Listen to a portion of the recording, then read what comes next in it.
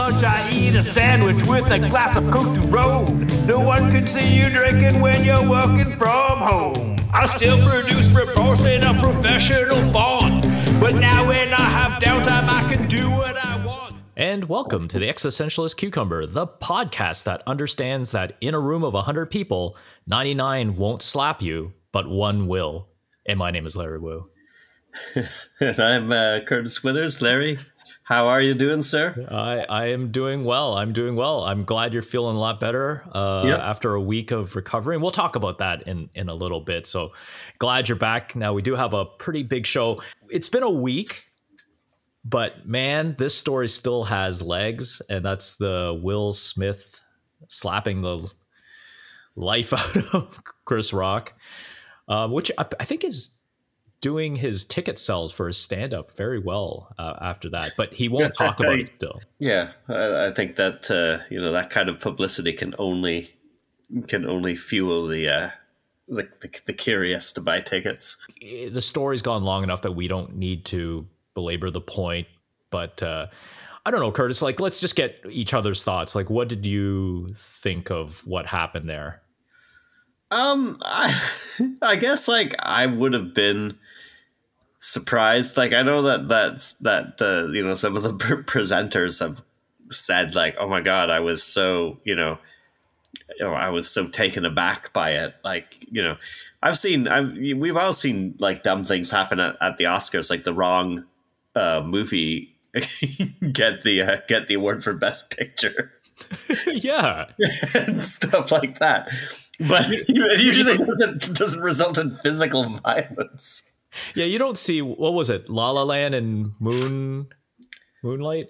Yeah. You don't see like a brawl that year. No. You just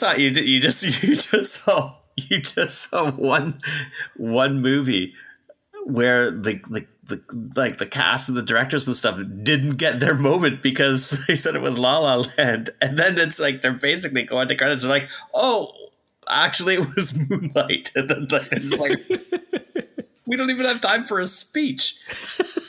I mean, somebody deserved to get slapped. Like, I can't remember who are the geriatrics who read I couldn't remember. I just know that Jimmy Kimmel was the host because the late night talk show hosts all got a field day on the following Monday. And, and Jimmy Kimmel's, one of his jokes was he would now have the second most controversial Oscar host gig. So to me, I saw it live, and as I was telling you before the show, it was kind of weird. I thought, oh, maybe it is staged because of just Chris Rock's reaction, and then they muted the mic on the feed, and we're like, oh wait, Will's screaming stuff, and because they didn't cut to commercial. So some things that I felt really bad.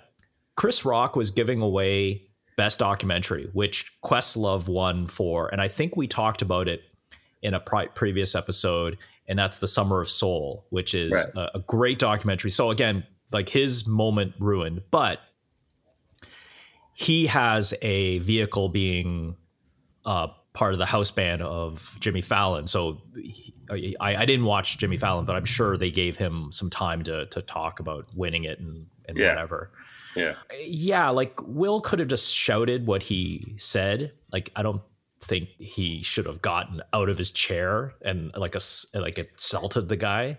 Well, in the past, when like Ricky Gervais told a joke that was like maybe like on the boundaries of acceptability or whatever, it would just be like Sean Penn or whatever would just give him the stink face and afterwards say like, we take our art very seriously, we don't appreciate that, and then that's good enough. You don't need to go and like slap the guy in the face.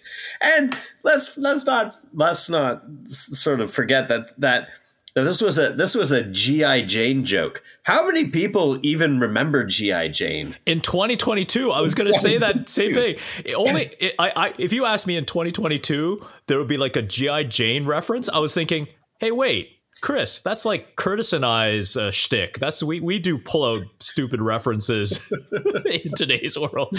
But you're right. It's like, how insulting is that?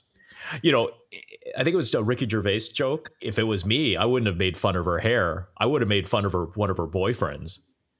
Oh yeah, that's right. So, hold on a sec. Hey, it's Will Smith. Oh, that's Will Smith's music. By God, what would Will Smith's music be? Would it be the theme to Fresh Prince of Bel-Air? Oh, his run-in music? Yeah, his run-in music. I don't know, maybe. But this is the last year that they're going to do that format, the way that they're seated. Because I think if they were in the old school auditorium style, I don't think he would have done it. Because if anyone didn't watch the Oscars, or of course they all seen the scenes, the front section were basically tables like the Golden Globes. Yeah. So it was easy for Will to get up and get to the stage unimpeded. But if you were in like a theater and he was sitting, I don't know, like middle of the row, like I don't think Will Smith and Jada would have had an aisle seat. It would have been a pain in the ass to get up and go to the stage. You know what I mean? Like you'd have to get up and excuse me, like you were in a movie theater. Excuse me, pardon me. Yeah. He would have had to have Jazzy Jeff come in as a seat filler on the wing. Jazzy Jeff would have been a seat filler on the wing. And then when Chris Rock made his joke, like Will Smith would have just kind of looked, gave a knowing nod to Jazzy Jeff, who would have went down and then just like slapped the hell out of Chris Rock. That's how you get around it for the auditorium style. You just have to have a hanger on. No, you're totally right. Now, Curtis, it was Oscars that previous weekend. We didn't record right after. I did prepare a fun segment to test your pop culture knowledge. So a little Oscar quiz for you, sir. All right. So I'm going to do let's just say the three main categories: leading actor, leading actress, best picture. I'm going to do two from each category. I'm going to name two of the nominees. One of them was indeed the winner. I want you to pick the actual winner. Okay. So this was the 50th Oscars in 1977. Wow. Okay, so don't worry. You have two choices. One is Richard Dreyfuss for The Goodbye Girl, or Woody Allen, Annie Hall. This is like best actor. Best actor in a leading role. So basically the role that Will Smith was still allowed to accept and do the longest speech, because I guess they were too afraid of playing him off and him like diving into the orchestra pit and like starting a brawl. Yeah, man. Yeah, he basically had everybody held hostage by his randomness. Yep. I don't know. I'm going to guess. I don't know if Woody Allen has ever been a best actor winner, so I'm going to say Dreyfuss. You are correct, sir. Richard Dreyfuss did win best actor in a leading role for The Goodbye Girl. I don't think I've ever actually seen that movie. No, neither have I. But it's not in the MCU, so I haven't seen it. Bit of side trivia. So Annie Hall did win Best Picture that year. Do you know what movie it beat it out, Curtis? 1977? 1977. Star Wars: A New Hope? That's correct. Now, in terms of today's cancel culture, like Woody Allen's like totally toxic. I say give it to Star Wars. Like take his Oscar away and give it to Star Wars. Yeah, for sure. It deserves it. Okay. Annie Hall. Yeah. Here's another one. Another best actor. This was in 1999. Denzel Washington for The Hurricane, or Kevin Spacey for American Beauty. Yeah, that's a good one. I'm going to say Denzel Washington for The Hurricane. You are incorrect. Kevin Spacey won that year for American Beauty. Denzel won his for Training Day. Oh, Training Day. That's right. Yes. Really? He was fine in it, I guess. But speaking of toxic, you can kind of see the theme that I'm picking here. Yeah. Who's next? Fatty Arbuckle? Well, you know. But it is interesting that you kind of, looking back at some of these, just to kind of get a sense of, movies days gone by. I was actually surprised about the Annie Hall Star Wars one, because I knew that Star Wars was up. I just didn't know what beat it out, and I looked it up in researching this quiz, and I was like, oh, Annie Hall. Geez. That was back when Woody Allen was actually, good. Yeah. Now, I'm not going to tell you this one, but Diane Keaton won for Annie Hall that year as well. Right. Okay. In 1981, the 54th Academy Awards, this is actress in a leading role. So, Curtis, was it Katharine Hepburn for On Golden Pond or Meryl Streep for The French Lieutenant's Woman? That's a tough one. Let's go with Meryl Streep for The French Lieutenant's Woman. You are incorrect. Katharine Hepburn won for On Golden Pond that year. Man, I like the Dead or Alive quiz better. Much better at that. These are all movies that I haven't seen that I should have seen. Well, okay, so here's another one. We'll stay in the 80s for this one for the actresses, because she's up again. 1988. Meryl Streep for A Cry in the Dark or Jodie Foster for The Accused? Jodie Foster for The Accused. You are correct. Yes. Meryl Streep basically was like in the 80s was nominated every year. Yeah. Yeah. Because Meryl Streep. Yeah. But yeah, that was my trick, because I was looking at two times where she did not win. I think I remember I remember Jodie Foster winning for The Accused. All right, so this one should be an easy one, because this is for Best Picture. Okay. In 1979. Okay. Was it Apocalypse Now or Kramer versus Kramer? Kramer versus Kramer. You are correct. Apocalypse Now. I just don't think that the Academy would vote for that. Like too dark. Yeah, I get you. All right, here we go, Curtis. 1990. So, okay, teenager Curtis would have maybe scrounged up his money to go see this for what would movies cost back then? Like $8. Yeah, $4 on Tuesdays. Yep. Dances with Wolves or Goodfellas? It's gonna be. I could just see it being Dances with Wolves. It was Dances with Wolves. Yeah.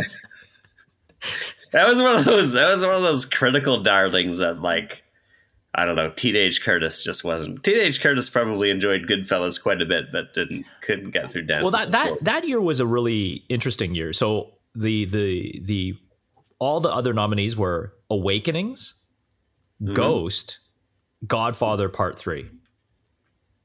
Godfather Part 3. Yeah.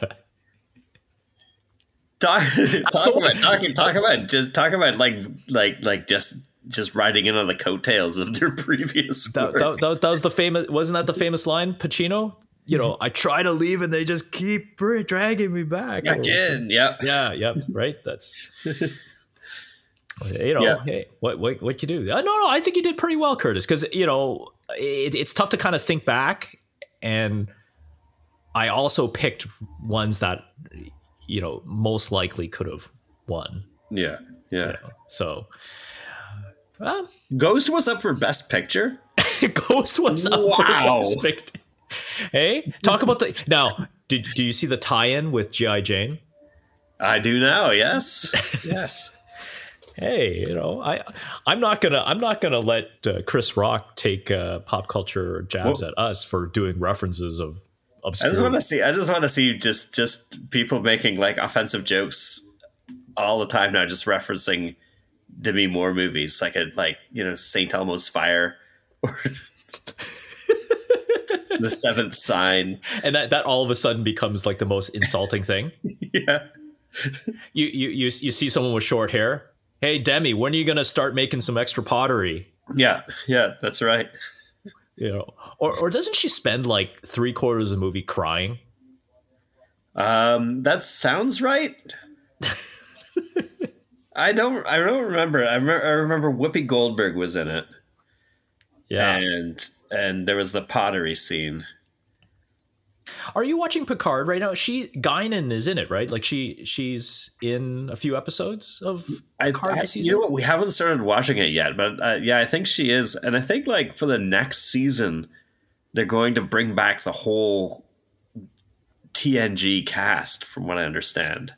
Oh, you hear that moan? You hear that moan? Oh, Age in Space. It'll be the geriatric show.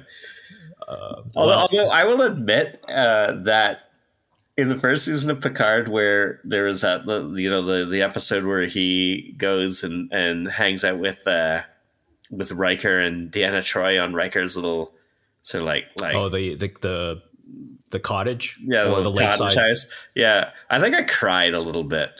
Just like, oh, it's so good to see them together again. Oh, the nostalgic feels? The nostalgic feels, but I think a whole season of it would wear thin pretty quickly. Oh, God. Please if that is in fact what's going to happen. I'm just going to, oh boy, let's not. Let's not. Okay. Let's go on to some good news here. So last night the Raps won against the Hawks and Cleveland lost, clinching after last season's the Tampa Bay exile. That painful season. Watching our guys not make the playoffs. Clinching last night. Fantastic. Yeah. They were not predicted to make the playoffs by many of the pundits. And I don't even mean make the playoffs, like even make the play-in, because now you can finish in the top 10 and get into the play-in tournament. They weren't even expected by a lot of the pundits down south to even do that. Yeah, they've been fun to watch this year, they've got some flaws in their makeup. Like they could use somebody who could, sort of like reliably hit 3-pointers. They seem to have a lot of streaky guys, but stuff like that. But they're so much fun to watch on defense. I think basketball defense is really underrated, in my opinion. Everybody just wants to talk about like Steph Curry scoring like 40 points a game or whatever. I love seeing somebody get stuffed, like go up for a layup or whatever, and just get the ball like shoved right in their face. That's my favorite thing in basketball, is just seeing like or seeing a shot clock violation. Like I love seeing an offense get so humiliated that they can't even get a shot off in 24 seconds. Love it.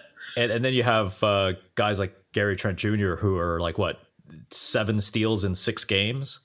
Yeah, that guy's crazy. Yeah, that guy's he's got like active hands. He's a really active defender. They got tons of those guys, and so yeah, they're just really fun. I don't know how far they're going to go in the playoffs, but all the teams ahead of them, they play them well. Like they played Miami well this year. They've played Philly well this year. They've played Boston decently well this year. They've played Milwaukee. They've played Milwaukee well this year.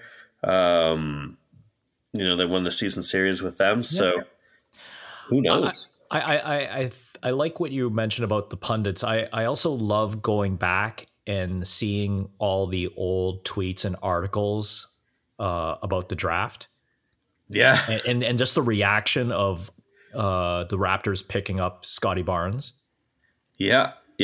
Well, I was one of them. Like I was one of the doubters. Like I wasn't like losing my mind on Twitter or anything, but I expected them to pick Jalen Suggs because he seemed like the kind of guy that they needed. Like sort of like an offensive guard, especially with like Lowry leaving in the off season. And instead they went with this guy who was like all sort of like high ceiling, work in progress. And he entered the season just a complete player. Oh yeah. It was amazing. I was not expecting that. So it was fantastic sort of analyzing of the draft class and drafting by the Raptors. And where's Jalen Suggs in terms of the rookie ratings now? Very, very low down there. Yeah, it's basically the top three are Evan Mobley in Cleveland, who is the guy I really wanted the Raptors to get, but I knew that he would be taken before they could pick. Cade Cunningham in Detroit, who went first overall, and then Barnes. It's those three, and I think Jalen Green in Houston has really come on. And there's a couple other guys who've been pretty good, but those three have been really good. And I think I don't think Barnes is necessarily going to win Rookie of the Year. I think Evan Mobley had such a good first half of the season that basically it was his to lose. As good as Barnes has been, I don't know if he's done enough to change that conversation. But man, just fun to see such a good sort of rookie class. Oh, yeah, definitely. And you're right. They've been a super fun team to watch. Yeah, yeah. So another thing that was super fun, not the last game, but this was the weekend game, I guess, before the Oscars. It was in Toronto, and the crazy speaker fire that evacuated the building. Yes.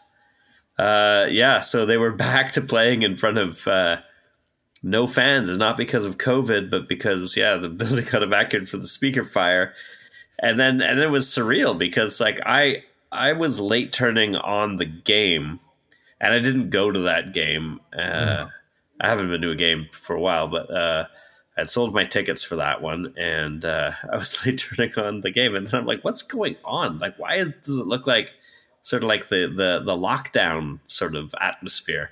And it was because of that fire. But as I was saying to you, Larry, because of the Raptors having to play in front of no fans, either because of lockdown or because of disinterest in Tampa last season, that they can actually channel the void. They can be empowered by the absolute silence in the stands. Just embrace the nothingness. And I think that game, they were playing Indiana, I think they won that game by 40 points. Oh, it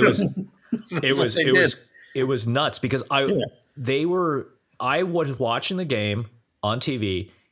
They evacuated the section.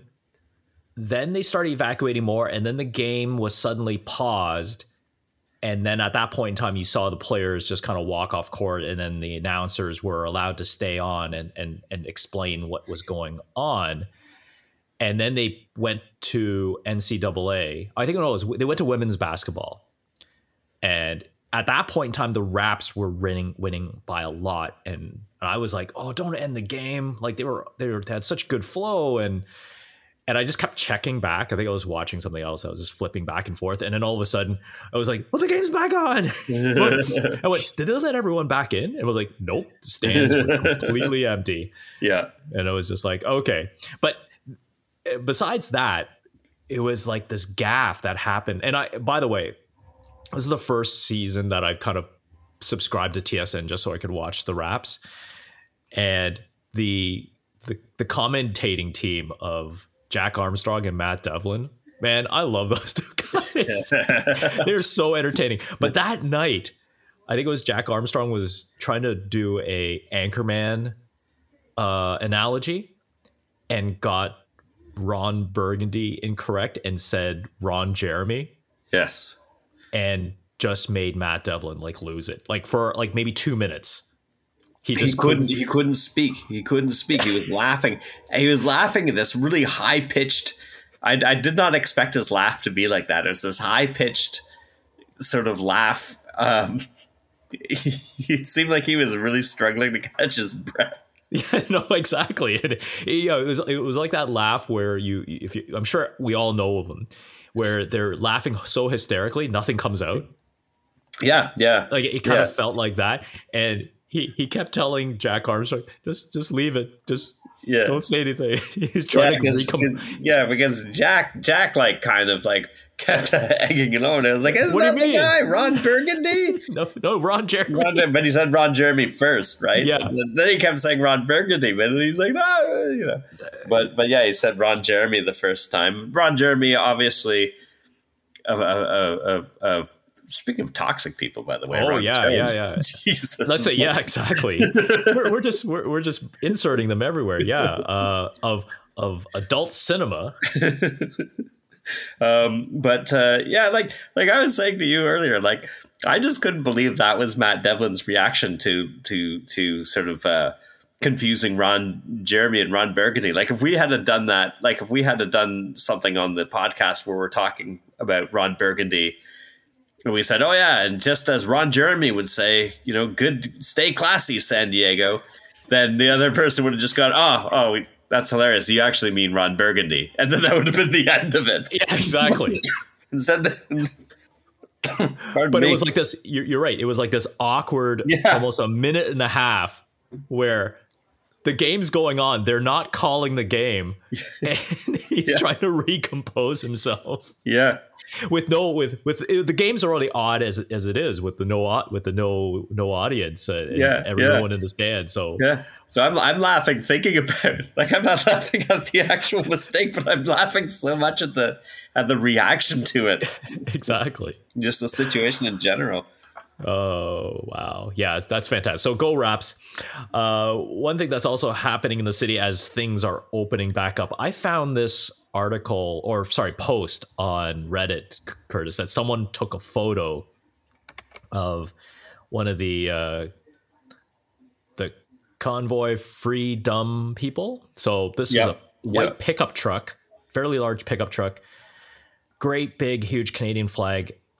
You know what it is, Curtis? Like every time I see a car with a Canadian flag, part of me is like, oh, like my fist clench. I know. With freedom spelled not exactly the nicest printing, with spray paint on the side of his car, and it says on the back of his truck, "Stop the mass mandates," I guess, or I don't know, mask murders. I have no idea. But the photo was taken by the Reddit user as he noticed that freedom truck was parked diagonally across 4 spots. Yeah. Yeah. Well, he's exercising his freedom.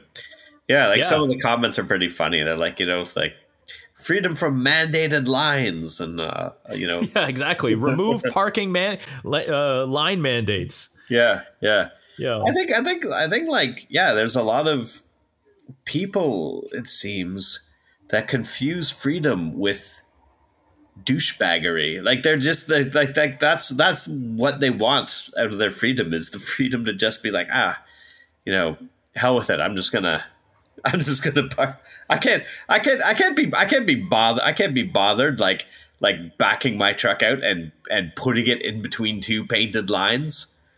I'm just gonna put it wherever.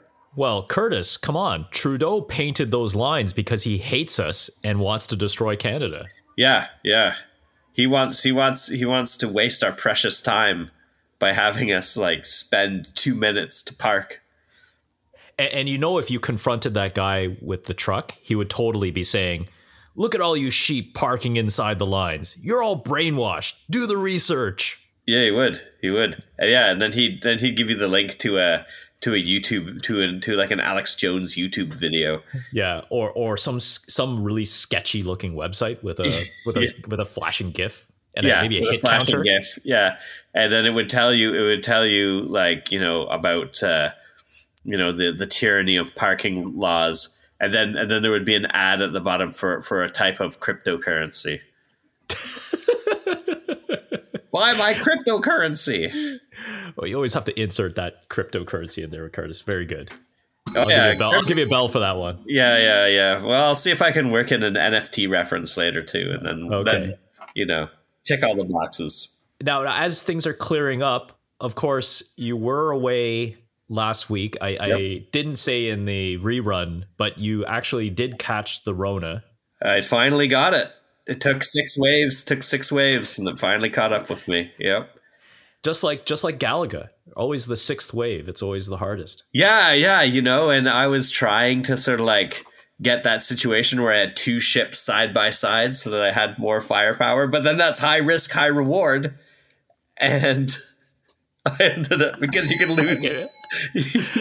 I'll give you a point for that double ship reference. You can even have triple ship. You can have triple ship. Maybe that should be your NFT, the double ship. The double ship? I think so. Okay. So Curtis, you're okay in talking about it. Mm-hmm. So we no longer have to talk about this anecdotally about people getting it. So because one of us has actually gotten it. So yeah. What was your exposure? What was your case like? Well, it was so a couple of weeks ago I was on vacation, and that was that Monday they had lifted the mandates, the mask mandate and all that kind of stuff. And so like while I was on vacation, like there was a couple of days I was reading a book for our book club. And so like a couple of times in the afternoon, I said like, I'm going to go to the bar and have a beer and read my book and then go home. Right. But I'd go to the bar, like, I'd go to one of the local bars, and, there was me and maybe like two other patrons, and then the staff. But like nobody's wearing a mask at this point, including like the staff of the I went to 3 bars in that scenario, and all 3 of them, nobody was wearing a mask, either employees or the patrons. So it didn't seem like, it seemed pretty reasonable. Like it seemed pretty spacious. People weren't like sitting very close to each other. It was distanced at least. But I assume, I did have to take transit a couple of times over that week too, but it seems like that would have been the culprit. So at one of those places, I think I picked it up just because it's just so transmissible.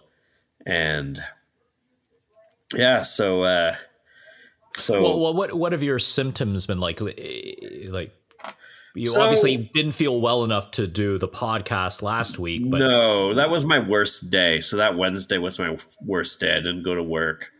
Didn't do the podcast, but it was like a cold. It was cold symptoms. There's nothing different from cold symptoms. I didn't have a fever.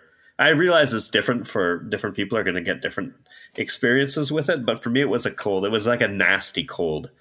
Okay. And there was 2 days in particular where it felt quite nasty. And then it's been like very, very mild, but I still have some symptoms. So I still have like a cough.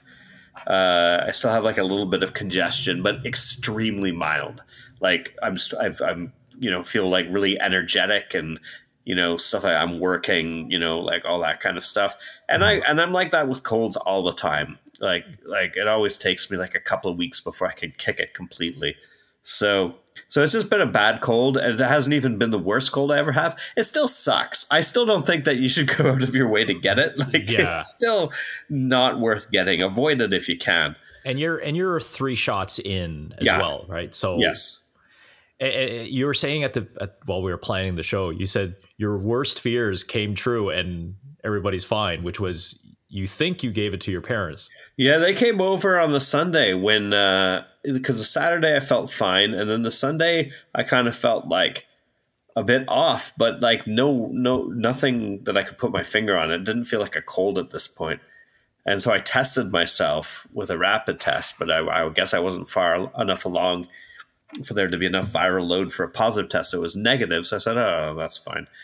So my parents were coming over that afternoon, and they came over for a couple of hours. And then on Wednesday, like when I still felt bad on that Wednesday when we were supposed to do the show and I tested positive, I called them and I said, like, I just tested positive and you guys were here on Sunday. And they're like, oh, we feel fine. We feel fine. And then the next day I got a text from my mom saying, oh, your dad is coughing up he's coughing up a storm, but he's testing negative. And I was like, yeah, give him another day and he'll test positive.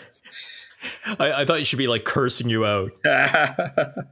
No. They're. I mean, the thing is, like they're not sure they got it from our place, but like I'm pretty sure that's what happened because the timing seems right. Yeah, the timing seems right. Well, but again, they're just kind of experiencing cold-like symptoms. No one's they never questioned, oh, I should go to the hospital. No. I mean, like, I think my mom felt a bit rough, you know, and my dad had a cough, but like again, nasty cold. I don't think either of them had fever or anything like that. So, well, hey, I'm glad you're feeling better and back on the show. And I was thinking, before Christmas, I could count on one hand people that I knew that got it. Now I can count on one hand of people who I know that didn't have gotten it yet. Yeah. So you are actually off my finger list, Curtis. So I don't know where you were, but you're off that list. But you know, I'm glad you're feeling better. I'm glad everything's fine, and you know, you have firsthand experience. Like you said, it's probably something that you don't want, but it sounds like you have had things worse in your life. I mean, you know, if you want to look at a silver lining, I'm glad I didn't get like Delta when I had only one shot, you know, like, you know, when I was still going through the vaccination process, or get it right at the onset when there was no protection whatsoever. Like, it could have been a lot worse. Mm-hmm. I got like what's considered a less virulent strain. Plus I was protected by like the 2 vaccines and the booster. So, you know, I think that if there was a time to get it, I guess that's the time to get it. Well, I'm still dodging that bullet, last man standing, but hey. You're like Keanu Reeves in The Matrix, man. Oh, or Will Smith in Omega Man. Or wait, his wasn't called Omega Man. It was like I Am Legend, right? That's I Am Legend was the... Yeah, and Omega Man was the Charlton Heston one, right? Come on, Curtis. Yeah, that's where he's the last man. Yeah, right? It's the same. Yeah. It's the same story. It's the same story. Yeah. Because here, let me flex my knowledge about that silly movie. Apparently, in the book, I think the book is actually called Omega Man, but at the end of the book, he realizes, you know, the fact that the zombies are actually the norm, or not the zombies, but like the creatures that and that he says that at the end of the movie where he goes, I am Legend, or something like that. And he's like the monster. That's right. Yeah. Glad you're feeling better. On to the headlines. A new epidemic is raging through Springfield, and this one didn't start with Krusty Burger's Whatchamacarcus sandwich. This one's an interesting one since it is Lent, and if I was religious, I don't know what I'd give up. A lot of people give up meat during Lent. Yeah. I don't really know the story. You just have to sacrifice something that you normally do, but this man begins beer only diet for Lent to raise money for Ken Anderson Alliance. So this gentleman, he's done this a few years, but he goes on a liquid only diet, and the most calorie dense liquid he takes in is beer. Yeah. It is full of calories. You know, he says it's the first couple of days is rough. But then he kind of gets into a flow. I guess it's kind of like those fasting fads that people do, and he's taking in liquids, so that's the most important thing. There is a part in the story, or I had also heard an interview with this gentleman, that if he feels like he needs fruit in his diet, he just takes like a raspberry ale. Yeah, drink a Radler. You know, there you go. maybe I guess cider would still be included because it is a liquid diet. So maybe if he, so he's not going to catch scurvy. No, that's one thing you won't catch. Now, Curtis, if you were to go on Lent, what would you give up? I guess I'd probably give up. It sounds so stupid coming from a 49-year-old man. I'd probably give up video games. Oh, it would be a tough month, but I think I could do it. And that, we're talking about everything, right? So no mobile phone. No match 3 Candy Crush style games on my phone, or even Wordle. No Wordle. No, anything that's on a screen. So I could still play, like board games. I could still play tabletop role playing games, but I couldn't play my precious Final Fantasy 14 or Elden Ring or anything like that. It would be I think it would be a challenge. But you know what? It's like anything, like, you know, because I've given up. Like I've you know, had months where I've decided, oh, I'm not going to drink beer or drink any alcohol, and like for the first, like, you know, 3 or 4 days, 5 days, you can start jonesing for a beer and stuff like that. And by the end of it, you're still like, this wasn't even hard. Well, I think a lot of people end up doing something. They cherry pick something that they know, oh, this is no big deal. You're right. I think mine would also be that. If I was religious and followed, I guess, what I understand what you're supposed to give up for Lent, I think, yeah, video games would be it. And maybe take up some board games, right? I did pick up a really good board game. This is not a review. I think one day I might do a review once I played a bit more. Is I picked up Alien: Fate of the Nostromo. It's a cooperative board game, throwback to 1979's Alien. I think you and I were talking about it just before, right? We were talking about the Dead or Alive Alien version. So I found this game, and it's loads of fun. It can be tough. It's cooperative. There's one single alien on this Nostromo, and it's kind of like, have you ever played Among Us? You're given certain missions, go to this thing and start fixing things. So it follows that storyline where you have to go to different parts of the ship.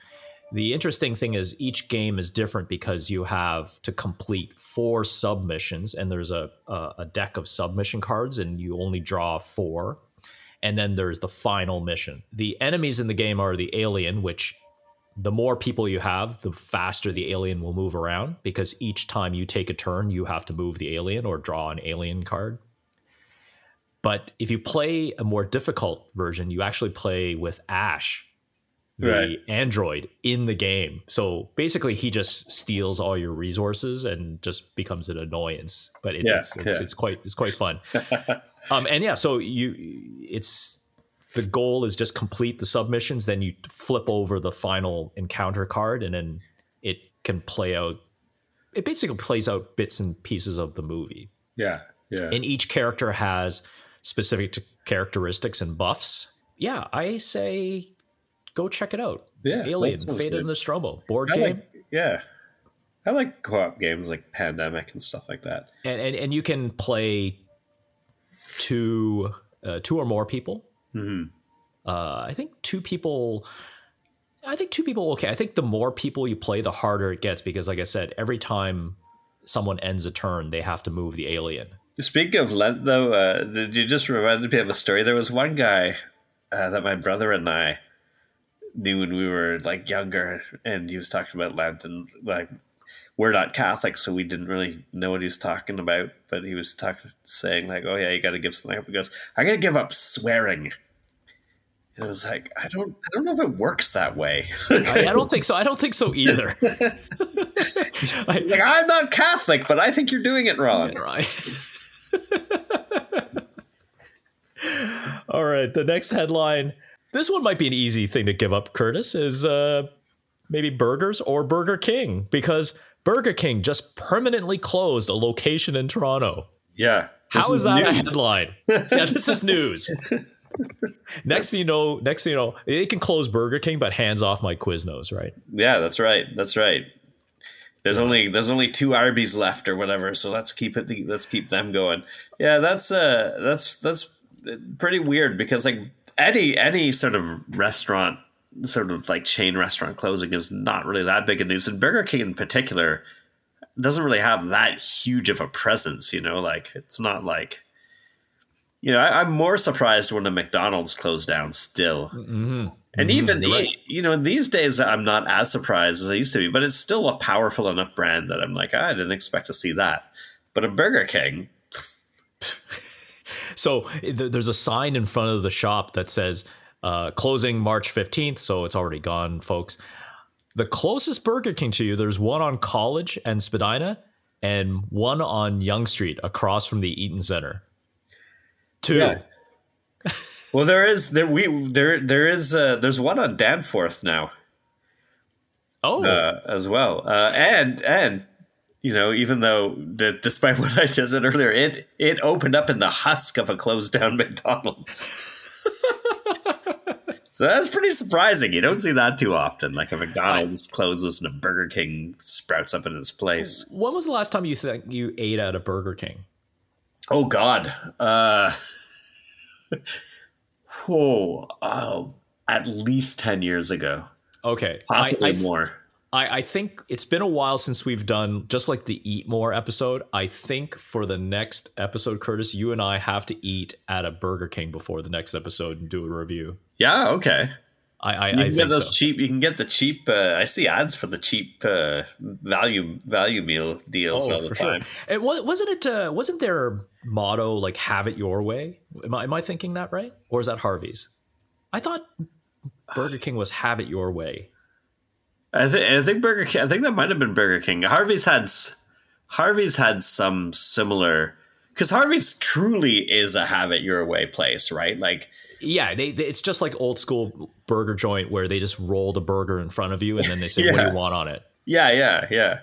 Whereas Burger King, like I think, like you have to like make a request to the surly teenager behind the counter, like no onions, and he's like, "All right, no onions." Okay, boomer. Yeah. What do you have against onions? Yeah. What did he ever do to you? I used to have a joke about the Whopper, was the fact that there wasn't enough meat content to actually call it a hamburger. So they had to call it something else. So they called it the Whopper. The Whopper. Well, don't they call the Krusty Burger on The Simpsons like America's favorite meat-flavored sandwich? So I'm thinking a Whopper is just that. Yeah. It's a meat-flavored sandwich. The next headline is not really a headline because we thought we'd just kind of talk a bit about the movie, but this is Pixar's Turning Red, which didn't get a theatrical release. I thought it did. I'm kind of curious why it didn't, but Pixar's Turning Red is an unlikely culture war battleground. You and I both watched it. Yep. I liked it. I don't see what the big deal was. You know, it was kind of neat seeing, scenes of old Toronto, right? It was like kind of taking place in 90s Toronto, I guess. Yeah, the Sky Dome. It was still called the Sky Dome. The Rogers Center was hadn't rebranded to its corporate moniker that it has now. It was really cool. Like, it was fun to see Toronto sort of get to be in a movie, because a lot of times it's standing in for an American city, as you know. Pixar has done some great stuff, and I think like this is right up there with like their best work. It's funny. It's the Toronto stuff is great. The animation's fun, and it's we saw it at Heather's brother's place, and it was a multi-generational audience. So there was like Heather's mom was there, and her brother's in-law parents were there, and then of course like my niece and nephew, who are like 7 and 4, and it was great. Everybody liked it. Everybody had a good time, which makes this guy's review, which we'll get into, I guess, seem strange. Mm-hmm. So the review, I think the review actually got retracted, right? Yeah, they took it down. Yeah. So this was for Cinema Blend, and we'll call him out, Sean O'Connell, which was the managing director. See, that's what got me, was the fact that it was like the senior dude, not just some junior who wrote it and wanted to sound cool or whatever, sparked this thing, which basically his thing was, it was unrelatable, no universal stories, and I didn't get it, blah blah blah blah blah blah blah. I'm not gonna bother reading the review. I remember hearing it and I was like, huh? Yeah. What movie were you watching? Yeah. The funny thing is that, and then you were showing me that Beaverton article, like reviewer who can't relate to Turning Red loves Star Wars or whatever. Like this is a movie that takes place in a pretty relatable time for a lot of people. Like this guy, I'm sure, remembers the 90s, and it's a very human story, right? That it's a coming of age story, right? Coming of age story. It's fine to criticize if you think the movie has criticisms. criticize the movie, but just to say like it's not relatable, when I'm sure you can look at this guy's, body of criticism and find, that he really liked, I don't know, The Lawnmower Man or something like that. Like I don't know, it just smacks as disingenuous. What I like about it is just also it's just how weird her and her friends are. Yeah. Like the one that's always screaming. Yeah, there was one who's always screaming. Yeah, they all have, they're into this boy band, and they all have their favorites, and they're at that time when sort of like, because she ends up drawing that, doodling about the guy who works in the convenience store. Mm-hmm. Sort of pictures of them, like kissing and all this kind of stuff. Yeah. And it's just sort of funny because when you're at that age, you're just sort of discovering that you're interested in people, sort of romantically and stuff. Like 13-year-old girl. That guy. She doesn't even really like that guy, but there's and we've all had that, right? You're just like, you see some person, but then your mind will go there at one point in time. Like, wonder what would happen if we made out or whatever. And I don't know, I thought that was like done really, really well. And when they find like the pictures are hilarious. They have to make it like very sort of PG, obviously, but I think like there was like some outlandish stuff in the doodles. I don't know. I thought that it hit a couple of key points that I thought about when you're growing up and it's a confusing time and stuff like that. Oh yeah. Some fun things about the movie. So Billie Eilish and her brother wrote, I think, the main Four Town song. Oh, right. And Phineas, who he voices one of them. Oh, really? He voices Jesse, I think. I don't know which one Jesse is exactly, but because I guess, Four Town is like Backstreet Boys and NSYNC kind of slammed together, right? Yeah. And each of them have their own. Each of them have their own like little. They say the bio of each of them, and they all have their own, hobbies and all that kind of stuff. And yeah, it was pretty funny. Like it just reminded me of that time. And oh, exactly. The rest of the score is actually done by Ludwig Göransson, who does the Mandalorian. Yeah. And he does Book of Boba Fett, right? I think he does, yeah. Yep. So, hippie with crazy instruments. I liked it. I have no issues with it, but yeah, the great subheadline to this story is from the Beaverton: "Man who can't relate," in air quotes, "to turning red loves Star Wars." Yeah.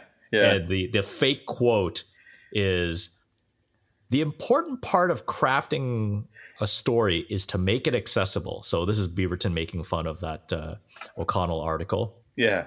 Said Terrence, mapping out the rubric for film criticism he just came up with. "As a white guy growing up in Toronto, I found it very hard to relate to what a Chinese Canadian girl growing up in Toronto felt like.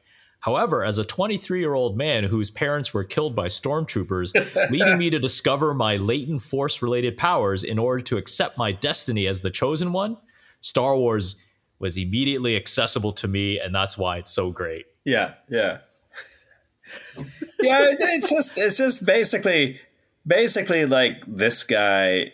It seems like he just didn't. He didn't want to do the work and like watch it and like with an open mind, and just said, "Oh, I don't understand this. I don't understand this culture. I don't understand." Or like, I don't understand like girl problems or something like that. And just like, there's this other great line. "White men from all across the nation have shared similar opinions. like pawn shop owner Gary McCormick, who reportedly found the Pixar film very unlikable, while also reportedly loving the film American Psycho for how the film follows a character you're meant to hate but just can't help liking.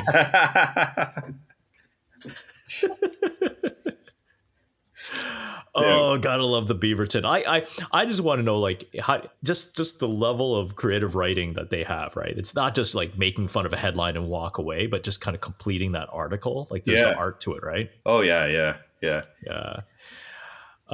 Something else that came out with Disney Plus was Moon Knight. Yes. Marvel new MCU piece. Moon Knigget. Curtis, what's your first impressions? Moon Knigget. So I haven't seen the second episode yet. Heather and I watched the first episode. And again, like much like I thought with WandaVision and Loki, like just really interesting first episode. Like definitely different from anything that's been in the MCU before. Like they're really, I think, like maybe because the financial stakes aren't as great. Like they're really kind of willing to take chances, it seems, in their TV universe. Mm-hmm. Oscar Isaac, amazing already, right? Yeah, I didn't know he was going to have a British accent. I liked it too. Hopefully it'll pace better than the other previous TV show offerings that had some troubles with the pacing of the story. It's got 6 episodes, right? I think. Yep. Yep. So same thing. Let's just hope. Now this one paced like it just went straight to it. You kind of already understand the what is his condition? It's not schizophrenia. That's actually like some type of real condition that they say that Mark Spector has, right? I can never remember in the comic book, but it's like a multiple personality disorder. I don't know if that's the clinical term for it, but it'd be something like that. Yeah. Well, after Moon Knight goes on in May, we have Back to Galaxy Far, Far Away, Obi-Wan. Yeah. Now it got delayed a week, but they're gonna throw 2 episodes out in that first week. Yeah, they got Ewan McGregor to actually do like this apology post, I guess. Why did they make him do it? It's probably not his fault it's late. Well, I guess they had to do something to calm the waters. If you put on a friendly face and say, "Don't worry, folks, we're still doing it, and we're giving you 2 episodes in one," keeping the expectations low so that when it is pleasantly, surprisingly good, then it's amazing. I think it's going to be good. But I think it's going to be the same sort of thing where like it'll be good on a very visceral level, and then we'll think about the plot, and then we'll be like, how come they did that? And like that doesn't mesh with this and stuff like that. But now I want to do a callback because last week I did post a rerun, and I have to apologize to anyone who read or listened carefully to my intro to the episode. I'd actually posted the wrong episode that I introed to. But as a result, I found that episode that I did post, we were talking about the end of Mandalorian season 2 and going, where do they go from here? More importantly, how does it all tie into the movies? Because Star Wars loves their continuity.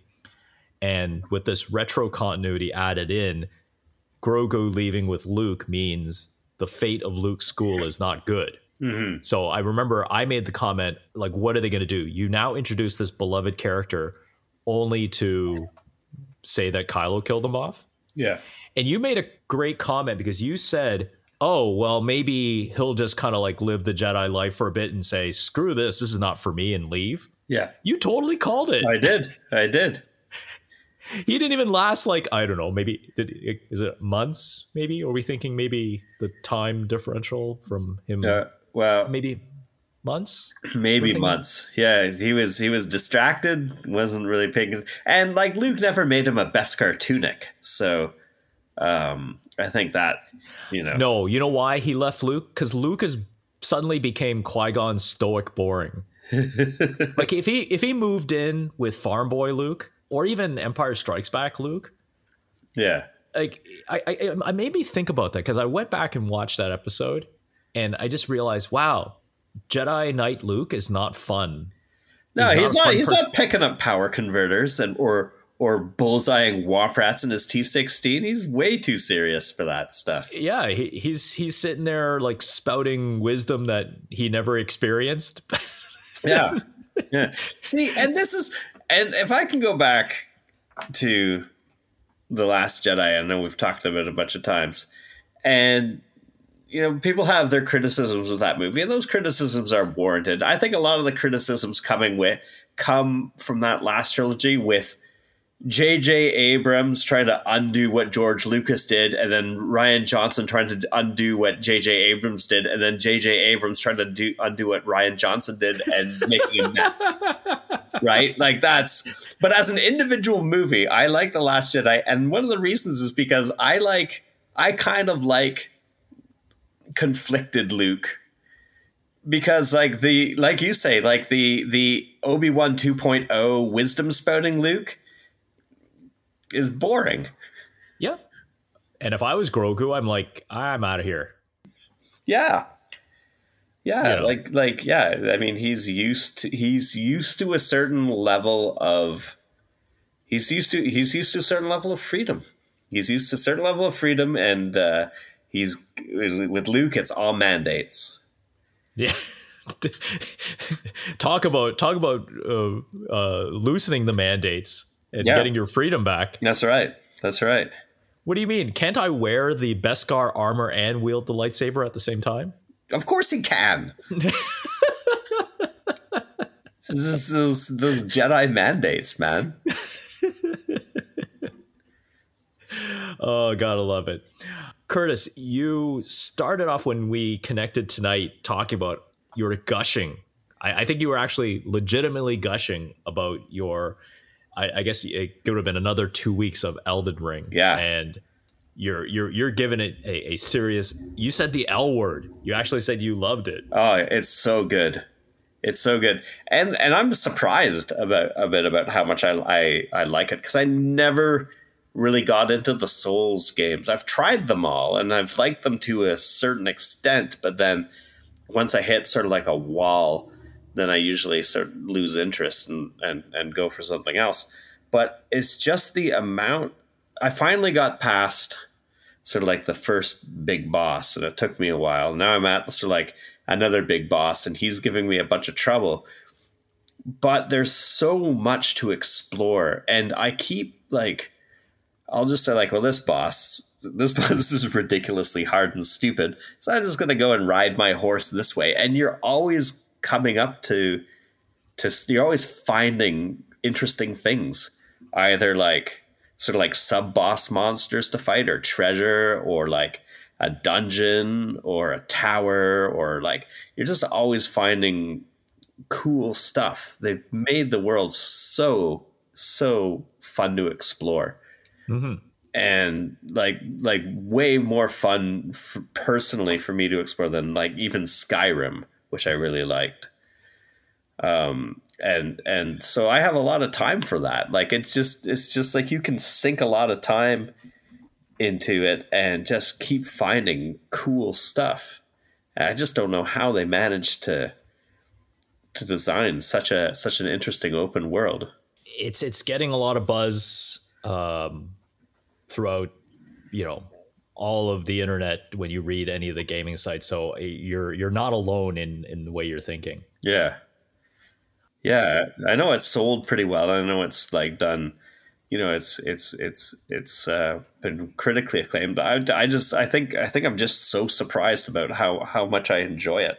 I just like, sometimes if I just have like half an hour to play or whatever, I'll just get on my horse and I'll just go and hunt down trolls or whatever, and ride by them on my horse and hack at their legs until they fall over.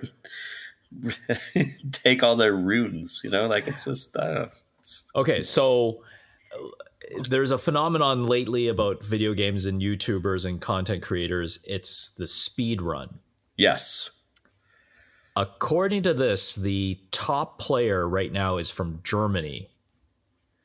On the PC, he's completed Elden Ring in 26 minutes and 7 seconds. That's insane.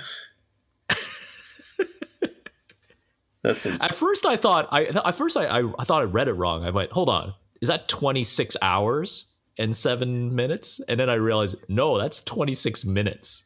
That's crazy. I wonder if that's like a New Game Plus type of thing, or it's version 102.3. Oh, that was before they nerfed my favorite skill. He posted it 6 days. The time was posted 6 days ago. Wow, that's crazy. I don't know how you could do that. German efficiency. Buddy. German efficiency. Even in video games. Yeah.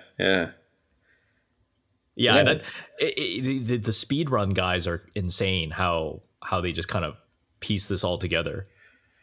Yeah, and that means you've got to fight like fairly significant bosses, really underleveled, and I don't know how you do it. Well, they post everything on YouTube, so you can watch all 26 minutes if you really want to see how they were able to achieve it. I'll take a look. No, it's good. No, that's good. On my end, I'm still enjoying the PS5. It's only been, it's not even been a month since I've had it. I picked up a external hard drive for it, 5 terabytes. Yeah. Now, Curtis, you and I were talking back in the days when you and I were playing Diablo 2 on a PC. Yeah. 5 terabytes probably would have costed like 30 to 50 grand, maybe 100 grand. I have no idea how much it would have cost back then. I don't know if I even had a concept of what a terabyte was back then. So I thought, you know what, I'm going to do this because I'm afraid of Sony pulling the plug on all my games. So I've always subscribed to PS Plus, so I have over 300 games through that program, that subscription program. Right. Yeah. So I downloaded them all. Yeah. And it's like maybe I maybe have like 2 terabytes worth of games. Yeah. And yeah, it's great because I figured moving games off of the drive is still faster than re-downloading everything. Yes. So yes, I figured, okay, I'm just going to keep it on that drive. No big deal. So then you could just cycle them out. You can move what you're playing to the native hard drive and swap or out. Yeah. or if I wanted to just try it out, I can still play PS4 games off the external drive. That's what I do. I have an external drive. It's not as big as yours. It's maybe like 1 terabyte, but yeah, it's got all my PS4 games, and then my PS5 games live on the inadequately sized native hard drive. I know. I remember I went, okay, I gotta finish these games. And next thing you know, I got a warning saying I didn't have enough space. I was like, are you kidding me? When did this thing come? I didn't even know. Like I jumped on buying that PS5. I had no idea what the specs were. So I had to actually grab the box because I was shocked that I ran out of space so soon. I'm like, what is in this thing? Yeah. And I was just like, oh, and then it was just immediately once I got back from vacation, I went, okay, no messing around, not buying like a small external drive. I'm going to get like the honkingest thing I could find. And also in terms of speed as well. So yeah, that's the big issue with getting it. It was the same with my Switch. Like my Switch's specs, because it's a launch Switch, are just disgusting compared to like somebody who's bought a Switch recently. Like battery life, all that kind of, the storage isn't an issue because you're using SD cards, but and then it was the same with the PS4. I got the PS4 early enough in its life cycle that I just had like that. That's why that terabyte hard drive I got for the PS4 just because the hard drive that came with it was like piddly.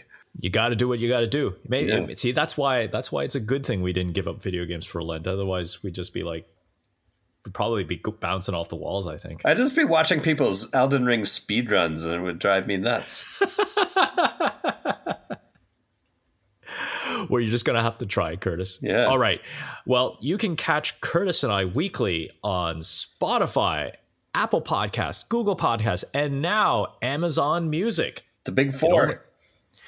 It only took 6 months to get onto Amazon. I have no idea why, but we're finally on that platform. And the funny thing is, it's the platform that if you talk to anybody, like who's using Amazon Music? I don't know.